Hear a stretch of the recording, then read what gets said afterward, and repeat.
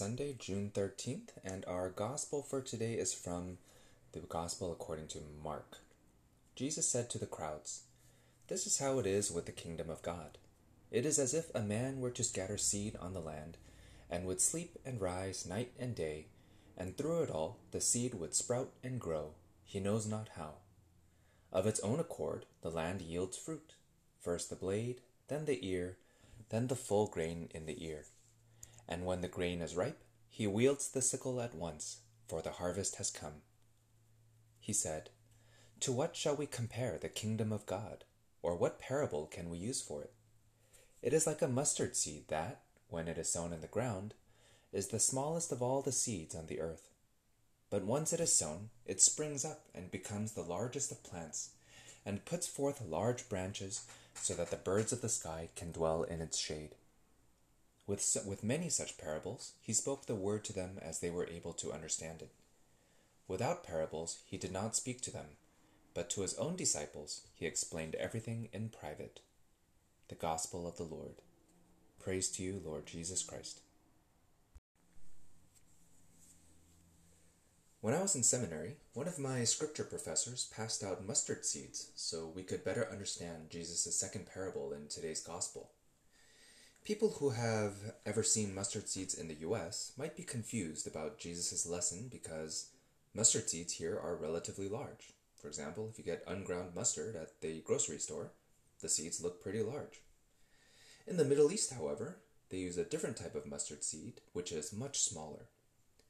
Jesus uses this seed to describe two things: the growth of the church around the world and the growth of faith in our hearts.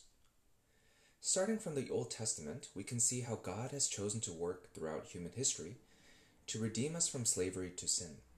He begins with the smallest element, an individual, for example Abraham, and gradually increases through families, like Isaac's, to nations, like Israel, all the way up to the present day, in which the church Jesus built on Peter is now all over the globe.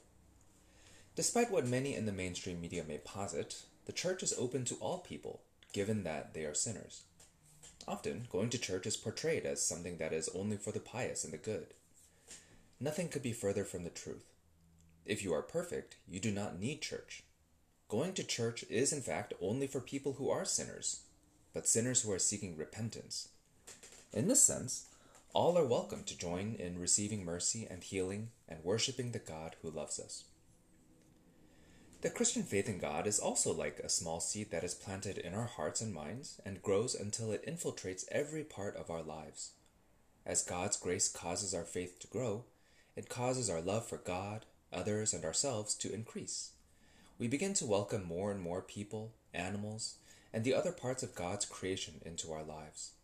In this sense, all are welcome into our divine family to receive the love of God. God works in mysterious ways which are different from that of the world. He does not come at us as a domineering power, forcing us to engage in certain behaviors, locking us up if we don't. He invites us to participate in his divine life, to be part of his great wisdom and love.